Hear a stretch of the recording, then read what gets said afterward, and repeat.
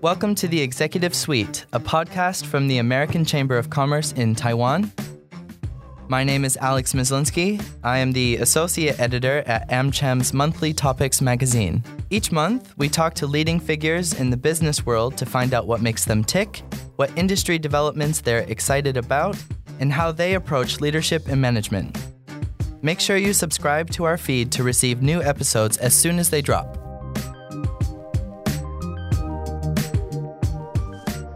Today, I'm joined by Sier General Manager and Chief Executive Officer of DBS Bank Taiwan.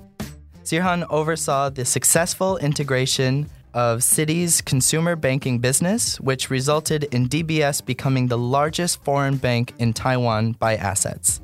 He has worked in the financial services industry, driving growth in Singapore, Greater China, and the UK for nearly 2 decades. Is originally from Singapore and is now in Taiwan to lead DBS's business here. Welcome, Sier. I'm so pleased to speak with you today. Well, thank you. Thank you, Alex. Thanks for having me. And hello, everyone. How are you today? Good. Great. Last year in August, you oversaw the integration of Citibank's consumer business into DBS. What was that like? I can tell a whole story about that. We changed it on the weekend. So we did all the data transfer and then we changed all 40 over branches that night. The one factor I couldn't control was if there's typhoon. That night, on the night of integration, we had a big dashboard of all 40-something branches, 42 I think, and there was a progress bar, right? It was changing the network first and then changing the welcome panel to marble. And then the last thing that was going to go was the signboard. So there was a stack process and they actually created, like, if I hit this level, it was 10%. If I've changed the logo, it was 20%. If I changed the network, it was 30%. Yeah, and then we had this progress. It was amazing. When we finished, when we look back, it was 1,000 people across 3 different markets coming together to get this piece of work done. Well, we did it in 18 months, about 2.5 months ahead of schedule. And then we did it completely using internal resource. Barring, of course, contractors that have to come in and take down signboards, for example. The actual work was mostly done internally. So we're actually very proud of it. I think it's down to every large project, you just turn it into bite size and then you stay true to the schedule. And then the last bit was a lot of conflict management. So there's a lot of little pockets where we just have to come in and just sacrifice certain corners and say, hey, this is not that important. We have to sacrifice it a little bit. It might land a bit ugly and then we just have to move from there. So it's a bit like trying to land a aircraft carrier on a rainy day, right? On a stormy day, you know the landing will be ugly and then prepare for it. So what plans do you have for the market and for your customers here in Taiwan? Well, everyone knows it's an extremely competitive market. So something else I've learned since coming to Taiwan, just really need to find your own niche. Let's say local banks where you do a lot of your government services with. There are commercial banks and then there are foreign banks. So in the foreign bank bucket, the ones with retail, I think there's only 3 left. So in that space, I think we will want to continue to build on wealth management. Wealth management is a global proposition, right? It's not about just buying local stocks or local assets. So that's something we could help because you go overseas, you buy offshore products, and with the internet today, you could touch pretty much any investable asset that you like from your phone. And that dovetails to the second thing, which is digital. I think DBS started our digital transformation journey quite early. So that's something that we think we have a slight advantage. And that kind of compares to a lot of the local practices. I think that gives us room to create better journeys. And this digital thing, it's not just about having an app in your phone. It's about thinking it from the customer's lens. How do I make your life easier? You could always go to a convenience store and pay your bill, but you could also just wake up and pay your bill without getting off your bed. So it's really about simplifying this journey. And that actually goes back to our brand motto, which is live more, bank less. It's a very simple forward, but what does it represent, right? It's just about, because nobody wakes up and go, hey, I would like to go get a mortgage today. You go, hey, I want to go buy a house, right? Because my family has expanded, I need a larger house. And then you say, okay, after I've thought about the house, I want to get a mortgage, I want to pay for the mortgage. So the mortgage, the banking part of life is an afterthought. So by thinking like that, we try to simplify that bit, right? You don't want to be spending half an hour lining up at the branch to get to pay your mortgage. You want to wake up, spend 2 minutes and it's done. Or even better, just it's done automatically, right? It's deducted from your bank account. So that's the way we're thinking about banking. And I think there's still a lot of room for us to build this experience in Taiwan. Yes. The other one is the corporate banking bit, right? The other key pillar of our strategy is being committed to Asia. It was a core strategy for us for the last 15, 20 years, which is we don't want to overcomplicate things. We just want to stay committed to Asia. So we continue to invest across the Asian markets, not just Taiwan, but also in India and mainland China. So you see us buying up different assets in this area through the COVID period. And that's becoming very relevant in this new Taiwan plus one, supply chains moving out of mainland China. Actually, it's dovetailing into our neighborhood, right, in ASEAN, in India. So that customers are going to see the stability in that commitment. Mm-hmm.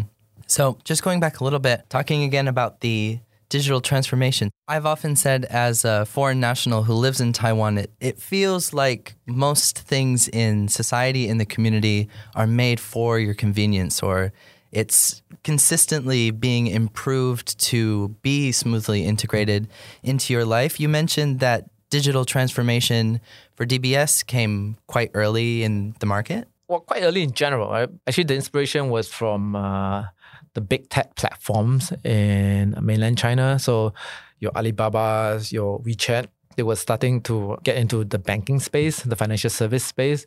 And we felt in a way threatened. It was almost existential. Like if we don't move now, we won't be relevant in 10 years. So we started changing the way we think about banking. You've beautifully highlighted this path that DBS has been on in this transformation. How has that been on sort of the everyday Taiwanese person's digital transformation in their life? It's different, right? Because Taiwan has actually the benefit of being early adopter for a lot of this transformation. I call it the barcode versus the QR code. I think that's the best way to think about it. Everything is done with the barcode at a convenience store. So it's actually really convenient. So to get the incremental gain, it's actually quite difficult. And that's in a way slowing down that transformation. The other thing that I noticed about change in Taiwan is it's herded. I mean, everywhere is herded, right? Like investment, people tend to herd to the same ideas very quickly, and that's what causes boom and bust. But in terms of changes, if somebody change and starts telling the next person, everyone starts changing. More so than other places, I see that in Taiwan a lot. So I think once in a while, a new service, a new idea comes along, it will suddenly gain momentum and switch very quickly. What are the other trends and innovations that we can expect from the financial sector? I think AI is a big one. You can't get too far away from AI in every conversation. Inescapable. AI, and then it's really Gen AI. For us, AI has been going on for a while. AI ML has been going on for a while, and I believe a lot of local enterprises also uses that to sharpen up their marketing. Gen AI for us is a bit of a co-pilot. We'll see productivity gains. For example, the comms team today, right? When they have to write an article, they could get the co-pilot to come in and speed up that production from 4 hours to 30 minutes. Is that going to bring immediate headcount saves? I doubt it. It's really just I call it the quality of your life save, right? Instead of going home at 8 p.m., you kind of finish your day at 5. So there's a bit of that going on. And then eventually we do see some of the creative work and some of the sales work going away. But that takes a while, right? It's just like the horse carriage and the cars, right? Cars came about, but horse carriages existed for a bit longer. So this will be faster, but I don't think it's a digital switch. So that's one. The other big one is climate change. If you think about climate change, the biggest factor, I mean, we all like to save a bit of plastic, stop using the straws, it make you sleep better at night. But the big thing that's going to change it is the energy mix. Moving from fossil fuel to renewables, it's going to be the single biggest impact to the world and how fast it warm up. And embedded in that is a massive infrastructure spend. I think there's a big role for banks to play in terms of shifting capital, because there's not going to be enough public capital for us to get this done. Private capital needs to get involved. And banks, again, going back to first principles, banks' role is around capital intermediation. So I think there's a big role for banks to play in terms of getting the right capital to the right projects. Great. Huge focus that we have in AmCham Taiwan, and a huge focus for a lot of companies nowadays, is the importance of operating sustainably, promoting sustainable practices, or, as you're mentioning, being a supporter in this transition into a more sustainable world. What are some of the other ways that DBS participates in this global push for sustainable practice? Well, sustainable practice goes multifold, right? I mean, the climate change is one dimension. We also have a big DBS foundation that we do give grants to social enterprises. And we'll extend that to essentially corporates. So this is where we take away the business economic lens, like, is it good returns to give money to a certain corporate because he's going to pay me back? That's the traditional way of banking. The foundation takes away that commercial lens and purely give it as a gift. So when we find good companies, we'll give them a gift to push the agenda along. I think it's a great way for us to also get involved in the community. I think back to, my first principle, doing long-term good for the shareholder, but that also means taking care of the community that we operate in. We've seen that a lot of our members are trying to invest, especially in the year 2024, invest in skill development, staff training, these opportunities for sort of the next generation of the workforce to be that much more prepared or that much more involved. So it's great to see DBS as a leader on that front. Yeah. And we have a massive volunteering program as well. We kind of try to dovetail everything, right? So the volunteering work goes into helping some of the social enterprises if they need more hands and legs. We also then, actually it's on our agenda to say, how does the foundation work interact more closely with business? At our most recent gala dinner in December, it was great, right? We had the door gift came from one of the social enterprises, and then the fruits we used came from the local farmers. We had this thing in Mandarin called 楚蔬果. That means when you see the apple that's really nice, it sells in the supermarket, but it's a whole lot of apple that wasn't perfect. But if you turn them into tarts or ice cream, it doesn't matter that it's not perfect, right? So it's a lot of food wastage reduction that we could do. So there are groups in Taiwan that does that. And again, we would work with them, get the hotel to use supplies from these organizations. And then finally, we had a fashion show. There were companies that either recycled materials or were using fibers from, agriculture waste. So there are many ways for us to kind of stitch everything together and make it a more meaningful organization. That's amazing. What can customers expect from DBS Taiwan? Well, the most important thing is we're very committed to Taiwan. I think we're here for good. We're not going anywhere.